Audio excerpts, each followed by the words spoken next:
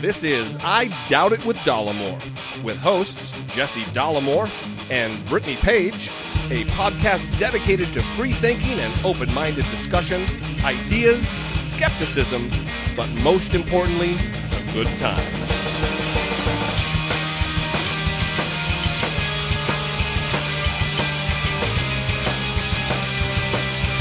Good morning, afternoon, or evening, everybody. This is December 7th, 2014, episode 79 of I Doubt It with Dollamore. I am your host, Jesse Dollamore, and sitting across from me is my lovely, dedicated, and very tired co-host, Brittany Page. All that's true. Mm-hmm.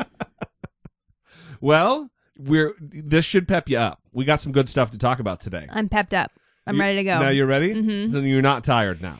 No, I will always be tired. It's just a perpetual state of malaise. I like to sleep. Of melancholy. I like to sleep, and I can never have enough. I can attest to all of that. I think that that's true.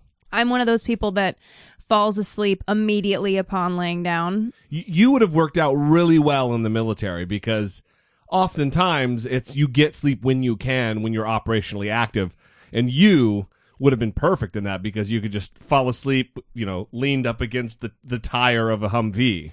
Yeah, I can fall asleep in any situation. It doesn't matter what's going on. Although I don't like sleeping when there's a chance that people are around me that are awake. There's people that I see on campus sleeping out in the open, that would terrify me. First of all, I'm always thinking I'm going to get robbed, so I can't have a backpack out in the open or something. In Southern California, especially, that's very trusting. I mean, listen, if you're homeless and that's your only fucking option, I get it.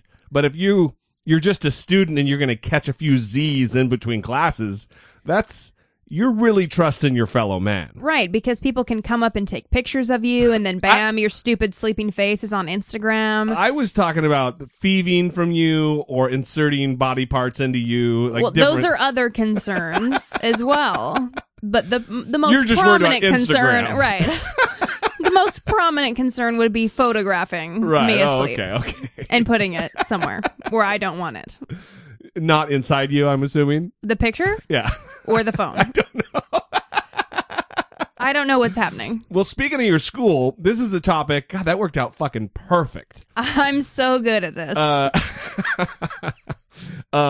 We've been wanting to talk about this for a long time on the show, but I wanted the photograph. I wanted to see the photograph before we really delved into it.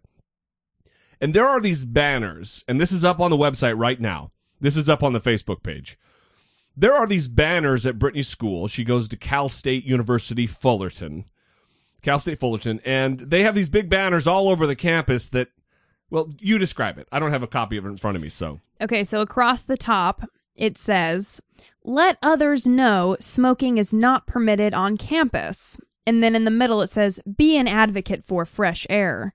And then under that, it says, "Ask smokers to kindly deposit their cigarettes out and deposit them in the trash." Deposit them out? Oh. You don't have your glasses on. Why do you not have your glasses on? I can see what I'm reading. I just didn't read it correctly. You know that your role on this show is largely reading. Why would you not have your glasses on right now? Okay, so it says, this is what it really says. Do I need to go get your glasses? No, this is what it really says. Jesus Christ, what is happening? Ask smokers. The wheels are fucking falling off the bus as we speak. Ask smokers to kindly put their cigarettes out and deposit them in the trash. And then it just says smoke-free Fullerton.edu. And then there's a picture of our, what is that called? Our Titan, the elephant. Mascot? Yeah, our mascot. Yeah. And he is holding a cigarette with the red circle around it with the red line through it. The Ghostbuster symbol. Right. So what they want people to do, what this banner is telling people to do, is just be busybodies and go up to people that are smoking and be like, it's a smoke-free campus. Can you please put that out and deposit it in the trash? It's a very California thing that they want you to do, which is, excuse me, gross smoker. This is smoke-free, and you're going to have to put that out, okay? And don't get me wrong, every time I walk by smokers, I don't like it. I'm not a fan. You're repulsed. I'm not repulsed, but I'm just not a fan. But I would never go up to someone and say, can you please put that out? This is a smoke-free campus. What are they? Right, I don't work for Cal State Fullerton. You're not giving me money. In fact, I'm paying you. I'm not going to go and do your work for you and exactly and ask people to follow the rules. That's like security's job or something. I don't even know whose job that would be. I'm getting your glasses. There you go. Isn't that better? No, not better. You're fucking hating my guts right now. So anyway, back to these banners. They put time and money into manufacturing these because they are, heavy plastic like signs that have grommets in them that they're hung everywhere. It's a weird thing that your school expects you to do the policing. They're the ones that created the smoke-free environment, and I'm not even shitting on the fact that it's smoke-free. That's fine. That's their choice, whatever. But don't expect the general population on the school grounds to be doing the job that your security should be doing. The only response that I would expect if I were to go up to someone and ask them to put their cigarette out is for them to tell me to F off. Because that would be the right thing to do because it's none of my business. Mind your own fucking business. Unless they're putting out the cigarette on someone else's face. Or blowing it directly like in my face aggressively. Right. Then we have an altercation happening. Yeah, well, you're outdoors. This is the issue. And I'm not a smoker, and I've never smoked. I have never smoked a cigarette. Neither have I. And I'm proud of that. Maybe that's douchey, but I'm very happy with myself having never smoked a cigarette. Congratulations. However, you're out fucking doors. You're not harming anyone. No one is being harmed by you having a cigarette out of doors. Right. Well, there are people that also smoke inside. Well, that's a problem. Well, not really inside. It's kind of like an indoor patio kind of a thing. Right. In the buildings. It's kind of hard to explain, but in the building I'm always in, there's 8 floors. And when you go on this certain patio thing, it's still enclosed, but it's kind of open. You can get fresh air from it. Well, it's like decorative cinder blocks. Right. So you can see outside. There is access to the outside, but it's for the most part enclosed. Right. And people sometimes go have their smoke breaks there, and I guess they've set off the fire alarm a couple of times. You should take a picture of that too. That would be good for the show as well. People smoking? No. Just the outside to see that area. Oh, right. That area that you're talking about. Right. Since I can't explain it. Right. Well, it's interesting. It's a weird thing that your school in particular does. There have been many things that make me question what the fuck are they doing over there. And this is just another example of, listen, I understand wanting to have community involvement, and this is your campus too, and wanting the students to take ownership. But you're asking for trouble when you start soliciting and recruiting people to be vigilantes against the smokers. And I don't mean violent vigilantism, but you're getting involved in someone's affairs, and people, they get very defensive when you accost them and tell them to put their fucking cigarette out, whether it's against the rules or not. Right. I mean, even if someone was like slamming heroin on campus, I would just walk by right. and not say anything. Well, I wouldn't be like, hey, you shouldn't do that. I'd just be like, oh, that person is very troubled. I don't know what to do. Well, or if someone, let's dial it back a notch from spiking black tar heroin into their veins. You never know. Let's say a guy has a little paper bag with a beer in it. You're not gonna with a beer. Why'd you say it like that? I don't fucking know. You're not gonna go up to him and say, "Excuse me, sir, this is a no alcohol campus." You're gonna no, that guy's being a fucking idiot. Yeah, excuse me, sir, what is in that paper bag? It would just be weird for a random person to go up and do that. You break out your red Solo cup. Can I get a hit of that, sir? Yeah, it's very strange. I don't know. Well, so anyway, I don't know what Cal State Fullerton's doing. It's bizarre. I don't know if it's typical of other campuses or what, but it's definitely strange. Yeah. So last time on the show, we talked about a lady with an emotional support pig, which is weird to me that that's even a combination of words. Anyway, this lady brought her fucking like 80-pound pig on a plane, and it started shitting and squealing everywhere, and she ended up having to leave, obviously. Well, we in turn talked about a time we were on a plane and a lady's little shitty dog was jumping all over everybody, was acting like an asshole, and it had a service dog vest on, like an official little dog vest on. And I suspected that he or she was not really a service animal. Well, regular contributor to the show, Allison, called in, and she regaled us of a tale of something similar that happened to her and her husband, Brett number 2. Hey, Jesse and Brittany. This is Allison calling. Brett and I were just laughing about the Jack Russell Terrier that you were describing on your flight a few weeks ago, and how out of control it was, and how it was,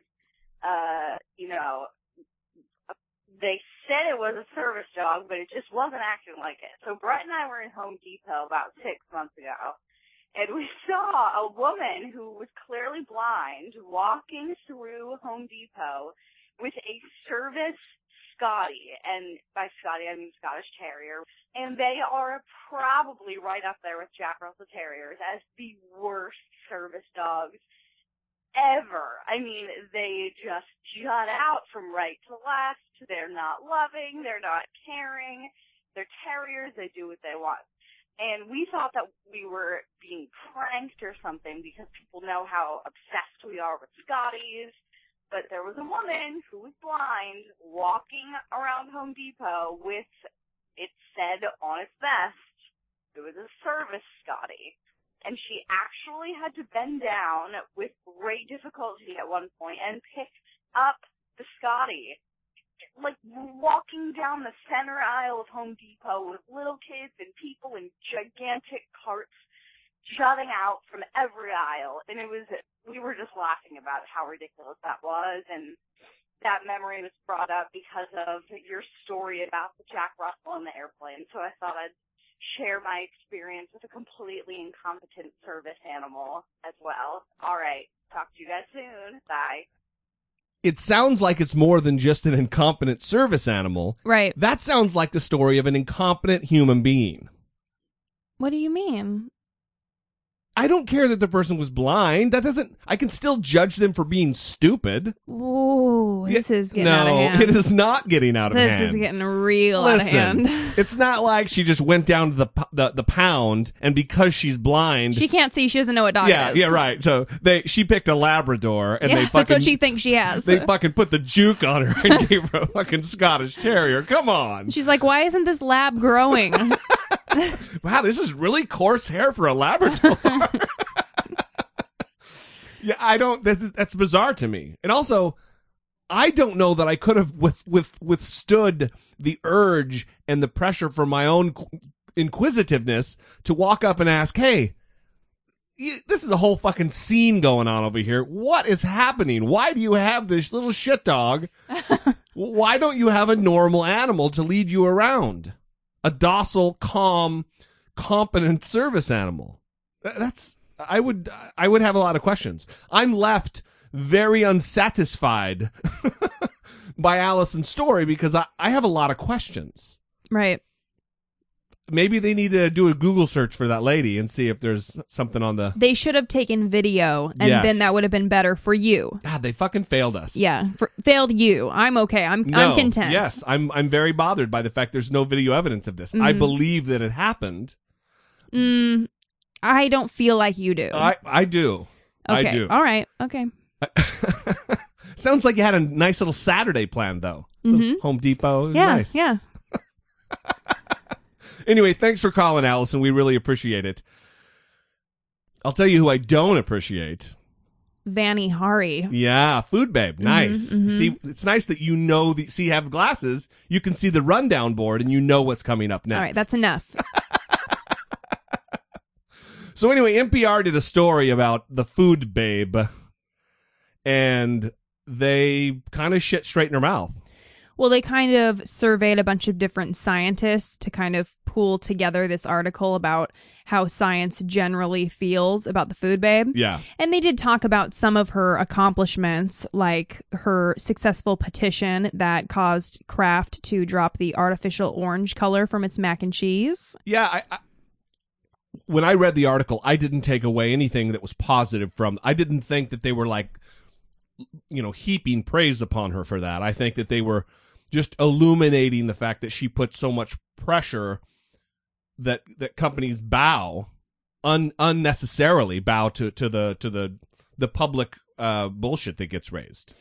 So that was one of the big things that they talked about was, if she's just a turd, then why do food companies respond to her demands, especially if they have nothing to hide and her concerns aren't valid? But what's happening is she's getting more popular. Right. She has almost 1 million people who follow her on Facebook. Right, and she's getting ready to release a book. She has a TV development deal in the works, so she's going to get a TV show. And so her platform is just growing. It's getting bigger, which is really unfortunate. And so... Well, she's just joining the ranks of the idiots like Dr. Oz. Right, and so companies live and die by their public perception, and as it talks about in this article, and it's far easier, they say, to give a blackmailer like Food Babe what she wants rather than try to resist or counter her propaganda by educating the public. Right. Because as we've talked about on the show, even when you try to educate the public on something like vaccines, for instance, it's almost like the power of the internet and random people that comment on things on the internet have more power because people don't really understand science and they become kind of bogged down by complicated language. And I don't have the article in front of me. That's not how we do things here. Didn't somewhere in there, they refer to her as the Jenny McCarthy of food. Right. Steve Novella, a Yale neuroscientist and prominent pseudoscience warrior, has dubbed her that name. That's awesome. Yeah. So... I don't know why I didn't think of that first. Yeah, that would have been nice. Maybe it's the lack of Yale. Yeah, that would have been nice.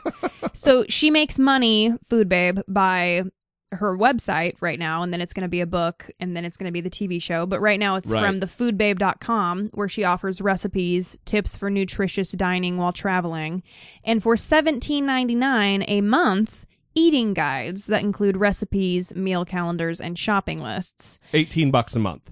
Yeah, Ugh. For all that good stuff. Right, a recipe. Yeah, you know what? I got the fucking internet. I don't need your recipes. So the main critique of her is that she lacks credentials in nutrition or food science. She's a former consultant who studied computer science. And so... Which is weird because her website is shitty. Right, that's true. So she says, I've never claimed to be a nutritionist. I'm an investigator, which is fine. But the thing is that people that read her blog consider her an expert. Yeah. And that's partly the people's problem because they're just taking this at face value. But she does write as though she's an expert, like the airplane thing that you're breathing in. The air you're breathing in is all the exhaust and all the poisons that are getting jettisoned out from the engines of the plane. That's what she says. Right. She doesn't understand how much nitrogen is in the air. Right. Right. Yeah. So they talk about in this article that the lack of training that she has often leads her to misinterpret peer-reviewed research and technical details about food chemistry, nutrition, and health. This is Kevin Folta, professor of horticulture sciences at the University of Florida, saying that. Yeah, these are scientists. Right. And he says she really conflates the science. So that's the problem here, is it's someone that's trying to write about science that doesn't have the science education. Right. And then other people that don't have the science education are just believing what she's writing. It's kind of like people just believing random memes on Facebook. It's a double dumb down is what it is, because she's dumbing down something that she doesn't understand for her dumb audience, and then they have to dumb down the dumb down. It's a double dumb down. It's a lot of dumb down. So this same Kevin Folta, the professor of horticulture sciences, he says, if anything, she's creating more confusion about food and more confusion about the role of chemicals and additives. And I agree with that. Yeah, because for sure. all these people that follow her and share her articles, they just don't understand complicated words or Right. what chemicals really do. And even though they sound scary and they're in scary things, that they can be in food and it's okay. The moniker of being the Jenny McCarthy of food really is accurate because she is doing the same exact kind of shit. Like Jenny McCarthy says, "Oh, there's formaldehyde in vaccines. That's terrible, formaldehyde." Not talking about the levels of formaldehyde that are in there. That if you leave a pear or an apple on your counter, naturally over time, formaldehyde is going to produce itself. It's going to appear.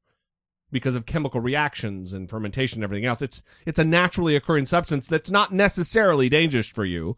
I mean, if you drink a pint glass of formaldehyde, you're going to have problems. But in minuscule, microscopic amounts, it's helpful for preservation of it's a necessary component and compound. Right. And so Yale's Novella, another person that was interviewed in this article, says, unfortunately, the web is cluttered with people who really have no idea what they are talking about, giving advice as if they were authoritative. And often that advice is colored by either an ideological agenda or a commercial interest. He says the food babe is now the poster child for this phenomenon. Yeah. It's unfortunate. Well, it's only unfortunate because she actually has an audience.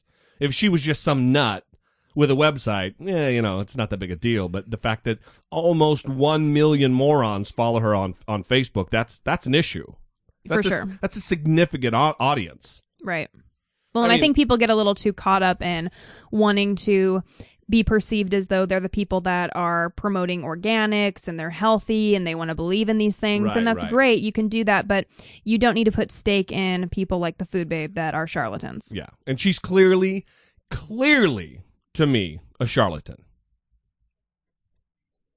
So, just a little bit, though, of Bill Cosby news.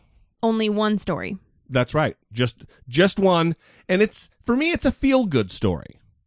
It's not... No, we don't answer that. It's none of that. It's someone, out of the kindness of their heart, decided to redecorate Bill Cosby's star on the Hollywood Walk of Fame. Mm-hmm. Is that what it's called down there? Hollywood and Highland? Yeah, the Hollywood Walk of Fame. Mm-hmm. So on Bill Cosby's star, someone wrote rapist all over it. It looks like they gouged it in with like a fucking key or a knife. Okay, they scrawled it in, is the word that is. Yeah. It's not written. Sorry. They didn't just take like a dry erase board marker and write rapist. It's scrawled in there. So the Hollywood Chamber of Commerce is not very happy about this, though. Yeah, who cares? They said the Hollywood Walk of Fame is an institution celebrating the positive contributions of the inductees. When people are unhappy with one of our honorees, we would hope that they would project their anger in a more positive way than to vandalize a California state landmark. Yeah, whatever. It's easy to fix. You guys have money. Relax. Right. Just buff that shit out. Yeah. Just get some fucking turtle wax. Take care of that shit. So, thank you, secret helper. And just for the record, I'm not encouraging this. I'm not encouraging it. I'm just thanking them for their efforts. Okay. I appreciate what's in their heart. That's all. Right. I'm not encouraging destructive vandalism of private property. It reminds me of Jim Norton's tweet that I saw today where he said, just to save time, can we make a list of all the women that Bill Cosby has not drugged and raped? It would be probably a lot shorter list. I think so. I would like to ask him some questions. No, we don't answer that.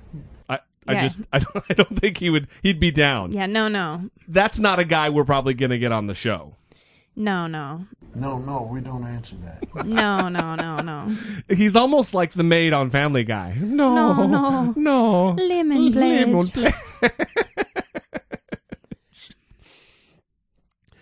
So anyway, we're going from asshole to asshole to asshole. There is a Coast Guard admiral named William Lee. Not a Marine, huh? Not a Marine. In fact, up until just after 9/11, not even a member of the Department of Defense. Ouch. He was, the Coast Guard used to be a Department of Transportation. So they weren't even really the military. Those Coast Guards. I think the nickname would be Coasties. Oh. Yeah. I was not a Marine. Yeah.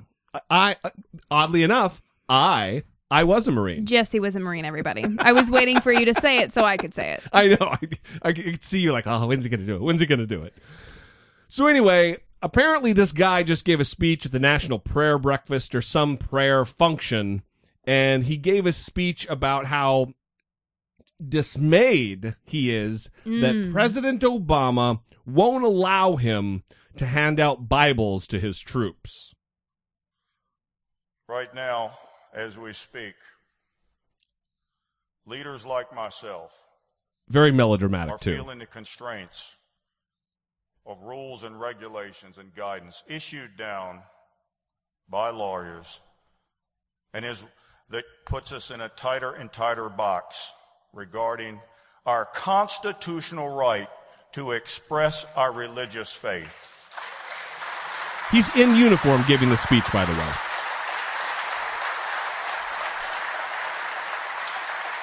In his ice cream suit. As one general so aptly put it, they expect us to check our religion in at the door. Don't bring that here. Don't do it. Leave that business to the chaplains. That's their jobs. I'm here to tell you there's not enough chaplains to go around. What's with this timbre? I'm here to tell you, folks. And who can tell that young man who is downtrodden and on his last legs, who has no hope, to go make an appointment to see the chaplain? Go to a psychologist. Go get in line and wait when the opportunity right now exists.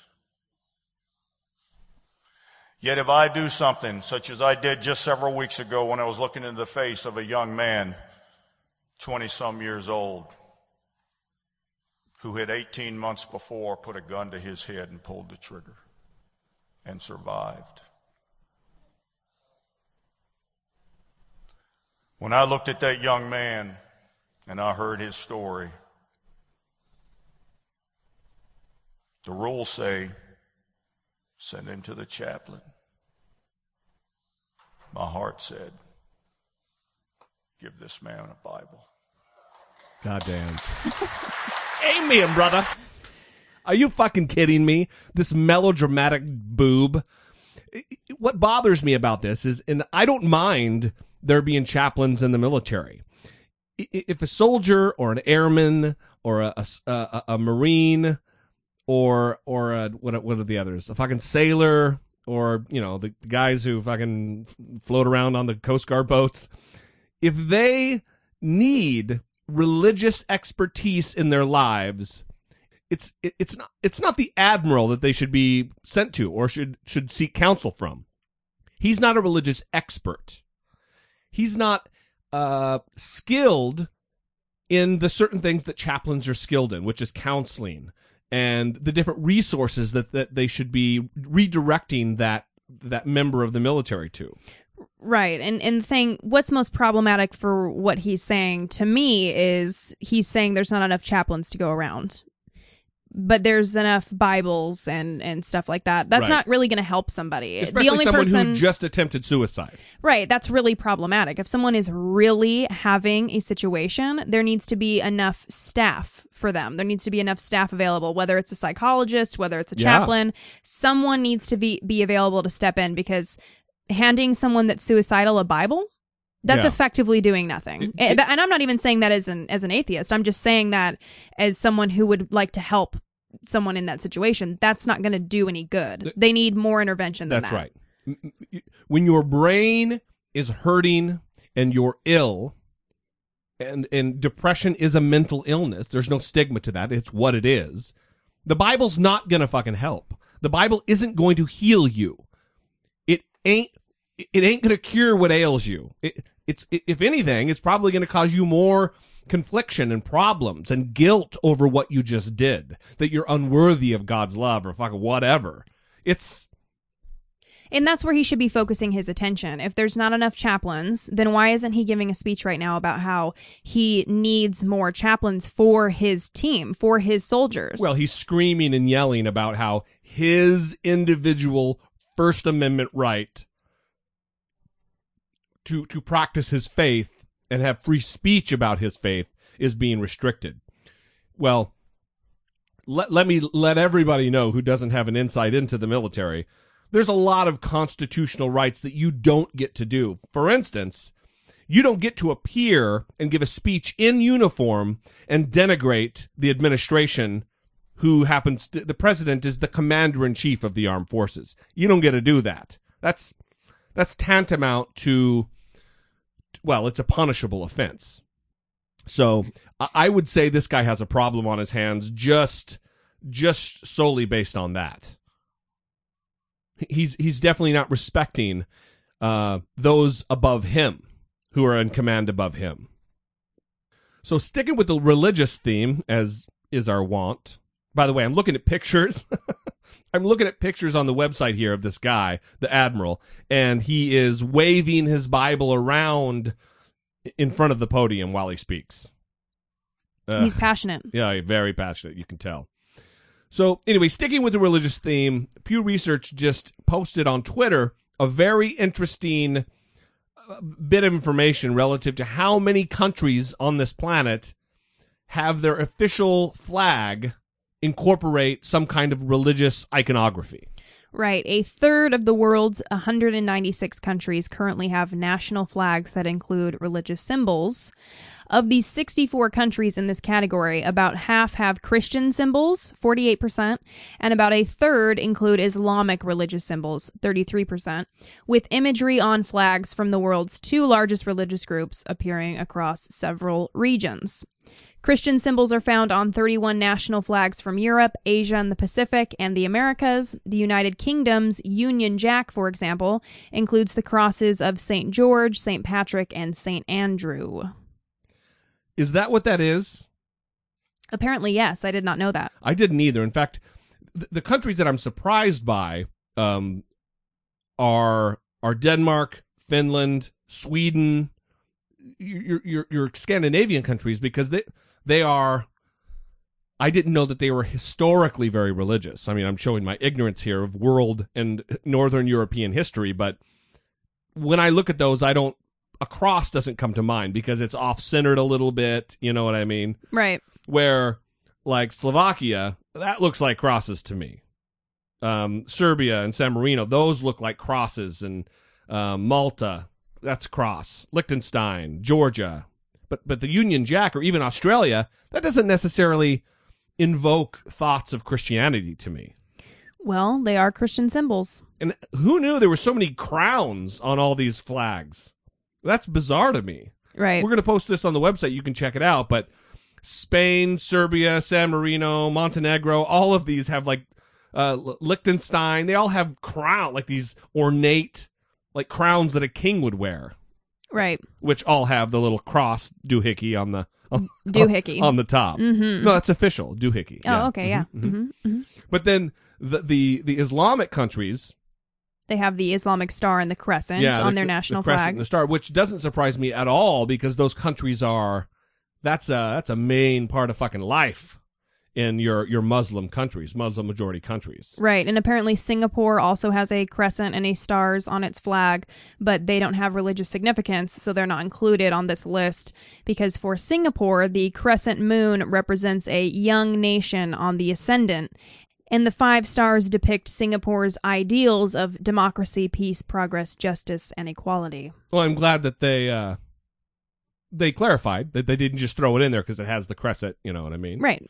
So they actually figured out whether or not these were religious symbols. Right. But this is what I find interesting, is that they have Christianity, 31, Islam, 21, other religions, 6, like Japan with the big star and South Korea with the yin and the yang. And there's others. And then they have Hindu/Buddhism, and there's 3 of those. Oh, Hindu, Buddhism 3, Buddhism 2, and then Judaism 1. Right. There's only one country, and I'm sure you can guess what it is. Syria, Yeah. Egypt. Mm-hmm. Mm-hmm. That has the Star of David. So they do mention, although the U.S. flag does not include any religious symbols, several states have religious imagery on their flags. For instance, the state flag of New Mexico includes a red sun with its rays extending outward, representing the spiritual history of the Pueblo. Some U.S. states, including Alabama, and Florida continue to feature adaptations of the St. Andrew's cross. Well, that's what they do. It certainly doesn't surprise me. Religion is important. I was going to say pervasive. Oh, okay. Mm-hmm. I was going to say pernicious. Okay. Not pleasing. I couldn't think of another P. all these things would work, I think. Yeah. So that's interesting. And if you would like to check that out, that is also on the Facebook page. So here's a very interesting story out of Canada. A Canadian court just recently ruled that an indigenous Canadian woman, I guess I guess she's a Mohawk Indian, or what we would call an Indian in the United States. They in the article they called her an Aborigine, but she's a native people to the land of Canada. And a court recently ruled that she was able to yank her daughter, who has a very treatable cancer, yank her from treatment because of cultural, religious reasons. Ontario Justice Edward rejected a request by the hospital that had been treating the 11-year-old girl to force the local Children's Aid Society to apprehend her so she could resume chemotherapy. Doctors have said that her kind of leukemia has a 90% cure rate with modern treatment, but is an almost certain death sentence without it. Okay, let's stop and let's talk about that particular thing.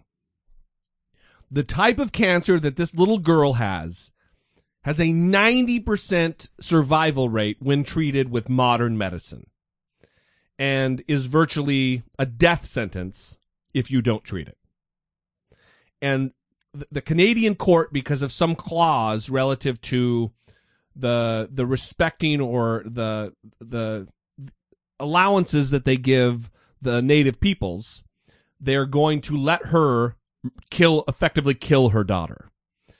In the article, they talk about typically the loophole that they've ascribed to this woman is typically for hunting and fishing rights, that they get to do things like not have to have a hunting license and all that because they're native people and because they were subjugated or whatever. I don't know exactly the history of the native peoples of Canada, but here in the United States, and this is an odd coincidence, but I grew up on an Indian reservation. I grew up on the Nez Perce Indian Reservation in northern Idaho. And a lot of allowances are given to native peoples that aren't to, even though I'm native, I'm not native.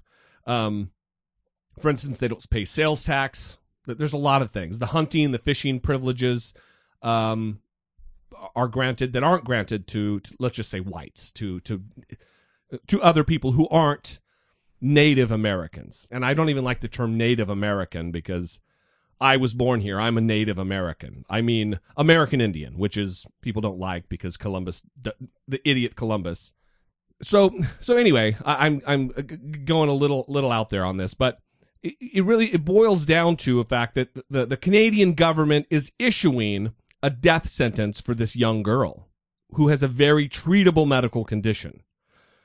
They are being cowed by this woman who wants to treat her with native traditional medicine, which doesn't fucking work. Cancer's not cured by roots and berries. The judge says that traditional healthcare is an integral part of the family's Mohawk culture and is therefore protected by the Constitution. Evidence showed that the mother from Six Nations Reserve is, quote, deeply committed to her longhouse beliefs and her belief that traditional medicines work, said the judge. This is not an 11th hour epiphany employed to take her daughter out of the rigors of chemotherapy.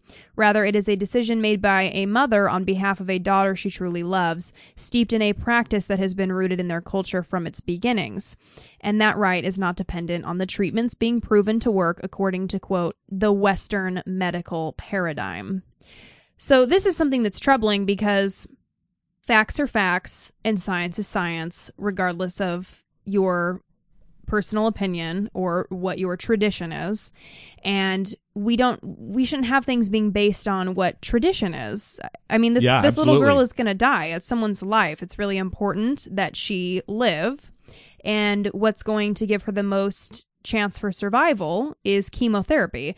It's weird to me that people have like this opinion about doctors that they don't really have people's best interest at heart. I'm sure these doctors just want to load this girl up with chemicals and torture her through chemotherapy. They don't really believe that she's going to be helped by this, right? It's what are they thinking? Well, here's the other thing. It's if this woman were to want to take a belt and beat the cancer out of her child because the Bible said spare the rod and spoil the child or whatever, if she wanted to physically abuse this child using the Bible as a reference point, the courts would tell her to fuck straight off. They would tell her absolutely not, that's not what you can do. It's because she's a native Canadian, that she's an Aboriginal, that they're allowing it because of some loophole in the law. The Canadian people need to rise up against whatever's going on in their constitution or whatever law is allowing this and get it changed. Or this needs to go further up in the court system because this little girl's life is in stark danger right now. So the hospital issued a statement and said, quote, "We have always supported the family's decision to use traditional Aboriginal healing practices in conjunction with conventional medical treatment. We remain committed to support this child's treatment with compassion and respect." Right. Well, that gives her the out, too. It's like those people who say, oh, yeah, I went on a juice cleansed and cured my cancer, and then they just fail to mention the fact that while they were doing their juice cleanse, they were also on chemotherapy. Right, or the people that I know of people that have survived breast cancer and they credit changing their diet with curing them when they had massive invasive double mastectomies and shit. Right, and then continued chemotherapy, and it's like, well, maybe those variables also did something. Right. And not just the changing the diet. It's 2014. We know enough about medicine and science to know that you muddling some berries in a glass and giving her some witch's brew or praying on her or waving smoke over her or whatever your particular poison is, quote unquote, is not going to cure cancer.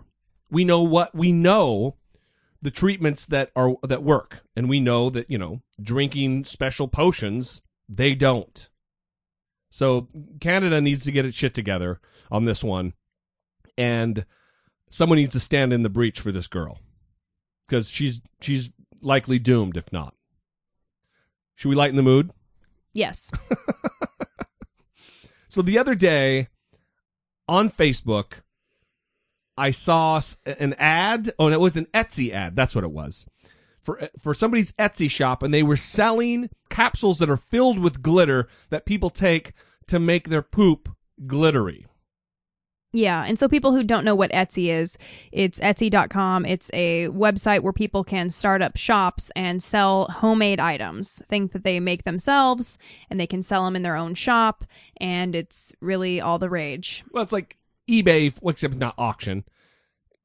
It's just it's a marketplace for people who do home crafts and stuff, right? Right. Yeah. So, yeah, these glitter pills, it means exactly what it sounds like. It's a transparent gelatin capsule filled with glitter. And apparently, really, the only point of it is so that you'll have glittery poop. Which, it's like a fad. It's a craze right now. Which is very, very disturbing and bizarre to me. Isn't that weird? Yeah, I don't understand it. So what do these people do? They take it and then they do they take pictures of their poop and Instagram it? Or do they stare at it for a while after they're done? Maybe we should start searching for hashtags. I'm not doing that. About glitter pills. I'm not doing that. I'm not doing that. But let me tell you, I'm going to do that. And I bet you there's people who are on it right now who are searching for different hashtags. If you find a hashtag that works and you found some evidence, as it were, let us know. 657-464-7609 or email us at idoubitit@dollamore.com. On Etsy, the prominent seller of glitter pills is Glitter Pills. That's the name of the shop. All right. And it's a shop run by a man named Kyle and his wife, Shavana. And since they started in February of last year, they have fulfilled more than 100 orders for thousands of glitter pills. And Wow. apparently this has been a thing like since 2005. There was an artist named Tobias Wong, and he designed 24-karat gold leaf capsules. His name is Tobias Wong. Yes. Those names don't seem like they would go together. Like, when you hear Tobias, obviously you think of Funke, Right. but you don't think of an Asian name at the end of Tobias. I had never heard the name Tobias until Arrested Development, so I'm not sure what last name it goes with. Yeah. And so those pills that he created go for $425 each Ugh. if you would like to poop gold leaf. People love throwing their money down the toilet. I don't. Just think about all the delicious bourbon or wine that you could drink with $450. I mean, that's a good time. I would suspect, I mean, I'm just going out on a limb here, that drinking delicious wine, $450 worth, would be a better time than watching your poop get goldy and glittered.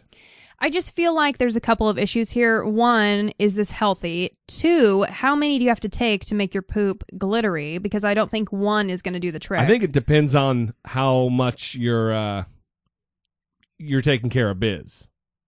How much biz you're taking care of. How about that? Yeah. Yeah. I don't want to get into that too much, I don't think. All right. Well, let's stay positive here. Next story. A recent study that if you walk happy, that you will actually impact your actual happiness.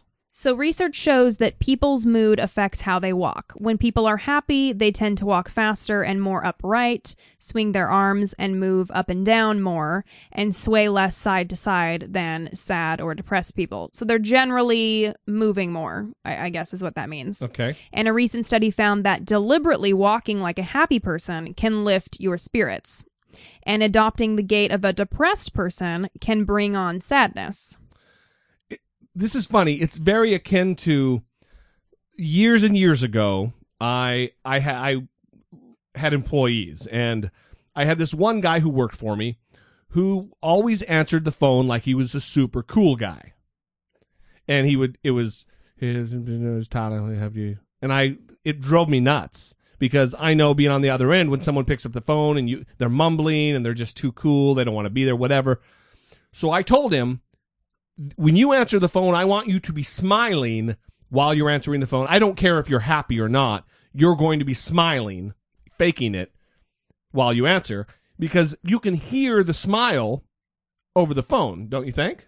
Yes, definitely. And he felt dumb and he hated it, but it changed his complete phone demeanor. Everything was changed. And I think it kind of has maybe the same effect, that also you're faking it, until you make it, I guess. Yeah, definitely. Scientists behind the study, which was published online in the Journal of Behavior Therapy and Experimental Psychiatry, hope to determine if a small change in outward behavior, like how we walk, could work in a clinical setting to help treat depression. Huh. There is a mutual influence between mood and body and movement, said the researcher from the Department of Psychology and Psychotherapy at Germany's Witten University and the first author of the study.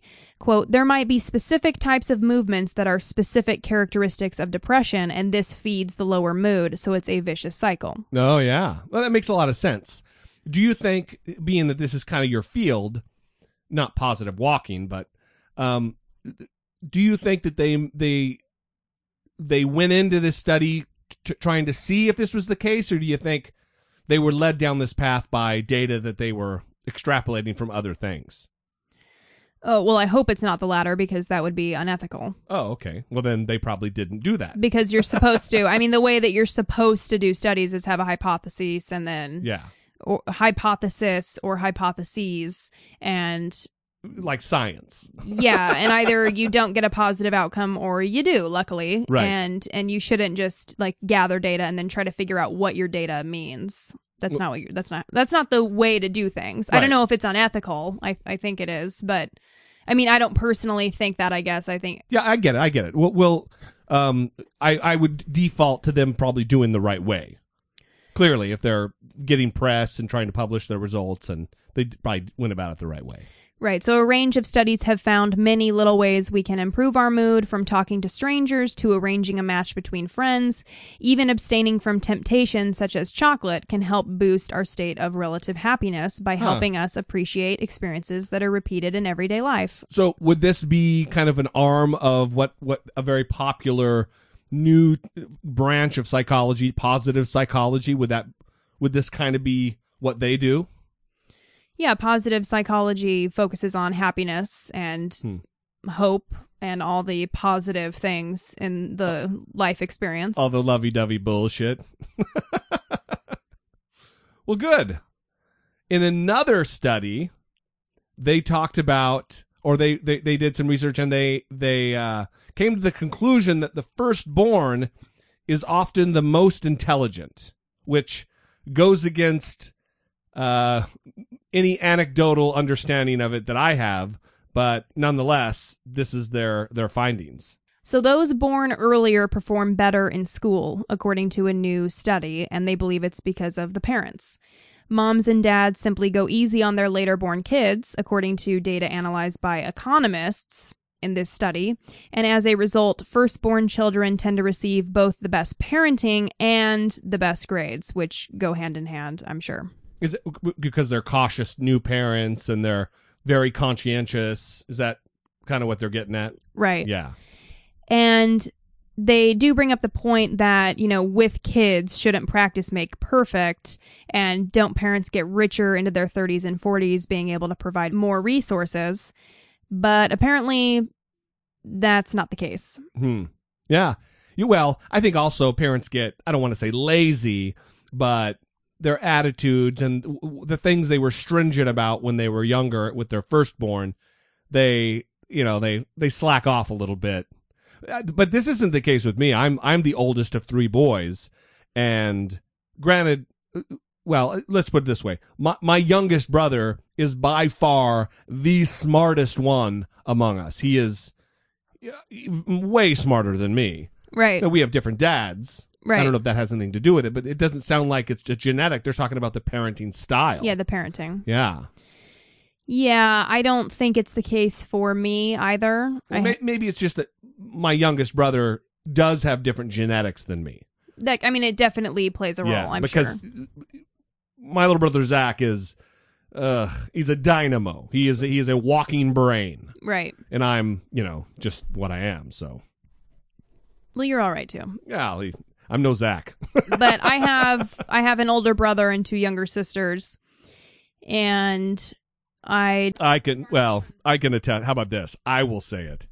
You're by far the brains out of that organization. Well, even from your knucklehead parents. I mean, you're the shining star.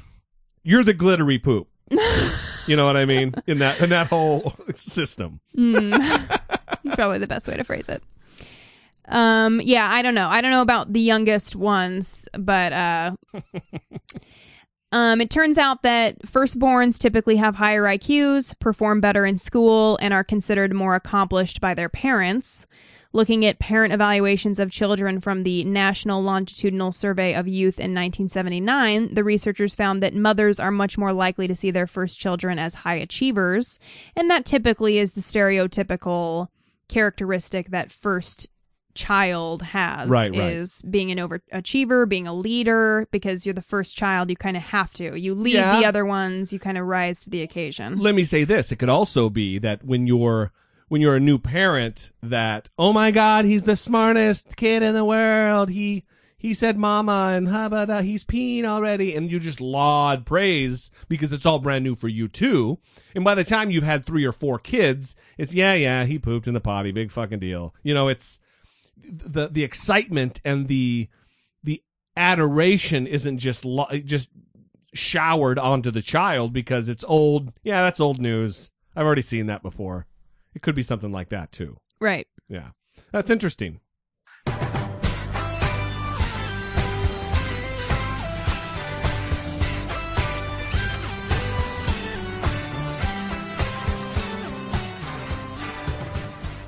So here we are with another Florida Files. This time we're going to talk about a city council meeting that was It's a Lake Worth City Commission meeting. And they've passed a law now that you have to allow different denominations. It can't just be a Christian prayer. And an atheist got up and gave it the invocation. And I think that he wants to come across as having done it very seriously, but I think there's a little smarm. Very funny, I think, is what he's doing is a good thing. But as I tell you what, I'll kind of narrate as we play what happens. Triolo. Here. Vice Mayor Scott Maxwell. Here. Commissioner Christopher McVoy. Here. Commissioner Andy Amoroso. Here. Commissioner John Zerby. Present.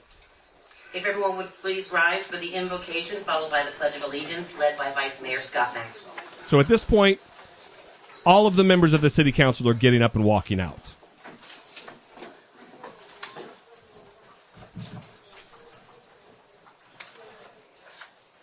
Still filing out. And this is the vice mayor getting ready to pray. Duly noted. Our collective atheism, which is to say loving empathy, scientific evidence, and critical thinking, leads us to believe that we can create a better, more equal community without religious divisions. So far, so good. May we pray together. Mother Earth, we gather today in your redeeming and glorious presence to invoke your eternal guidance in the universe, the original creator of all things. May the efforts of this council blend the righteousness of Allah with the all-knowing wisdom of Satan. May Zeus, the great god of justice, grant us strength tonight. Jesus might forgive our shortcomings, while Buddha enlightens us through his divine affection. We praise you, Krishna, for the sanguine sacrifice that freed us all. After all, if Almighty Thor is with us, who can ever be against us?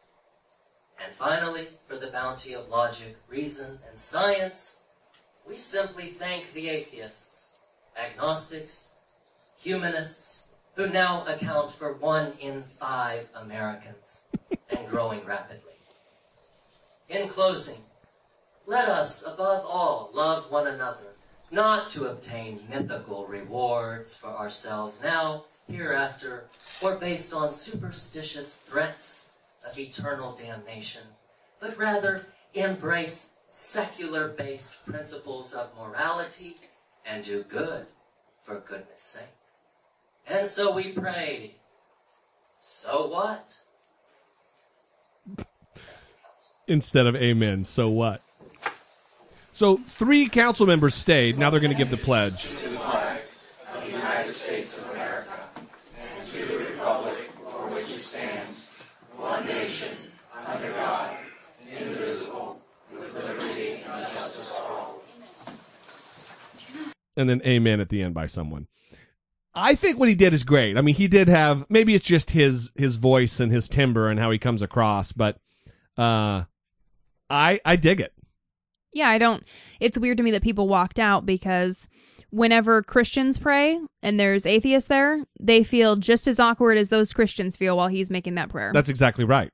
We don't have anything to relate to about what you're saying. So just like how you can't relate to anything he's saying, he's praying to Thor, Satan, you're confused. Well, we're confused while we hear your prayer. Here's the deal. If there was an atheist on that city council, which of course there's not because we're the most distrusted group of individuals in the country. If there was an atheist or 2 on that council, and every time a Christian prayed, we got up and we walked out. Oh, wow. It would be, oh, those dirty asshole atheists. I can't believe they're so disrespectful that they just walk out. Right. But it's okay if you don't want to listen to the atheists' quote unquote prayer. I mean, it's disgusting, their behavior. Well, and at least he's mentioning many different people right. rather than just the Christian God, which is what a normal prayer right. in that kind of situation would be. I mean, he gave a little something to the Buddhists.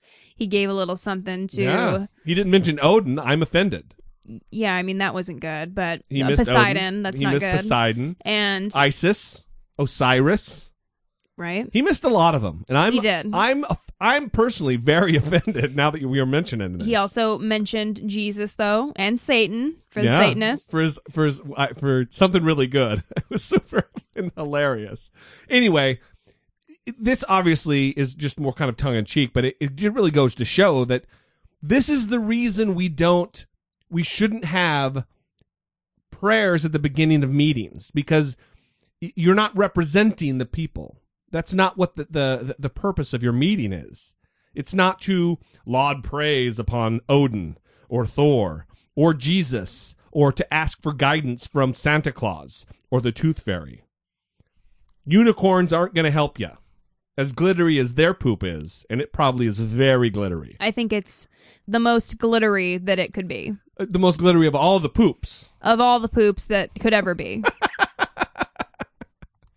Well, good. I think we've accomplished a lot this episode, don't you? I think we always accomplish a lot on every episode. That is very good. Well, listen, if you haven't yet reviewed or rated and reviewed the show on iTunes, or by whatever means that you listen to the show, I would assume it's iTunes. But if it's Stitcher, then yeah, go rock that. Please, please, please go do us a favor and rate and review us. Give us a little boost, give us a little bump. It really helps. It's you taking part in the show by helping us get discovered by new listeners. Because the more ratings and reviews that we get, the more downloads that we get, iTunes looks more favorably on our show and boosts us into higher levels, and we get seen by more eyes. And, hopefully, by virtue of that, we get listened to more downloads. Other than that, if you'd like to support the show, there's a link on dollamore.com up in the top right-hand corner. Support the show. There's an Amazon search bar there where you can buy books, or you probably can't buy glitter pills there for your poop, but that's on Etsy, and there's no Etsy search bar, but you really should go check that out. I think that's probably most important. Yeah, report back. Yeah, let us know. We need a glitter poop correspondent. Burnt. We're looking at you, Burnt Reynolds. So, listen, use the Amazon search bar. If you're going to spend your money anyway on Amazon, it really does help us out a lot to defray costs and everything else, but I'm not going to blather on. So, listen, I say it every time. We love you very much for listening. And it's not just me. It's not lip service. It's not just words. It's a real emotion and feeling that I have of appreciation for the audience that we have. You're dedicated. You're loyal. We see it in the numbers. And we love you very, very much. Stay genuine, everybody, and let's continue to move the conversation forward. For Brittany Page, I'm Jesse Dollamore, and this has been I Doubt It. Yeah, excuse me, sir. What is in that paper bag?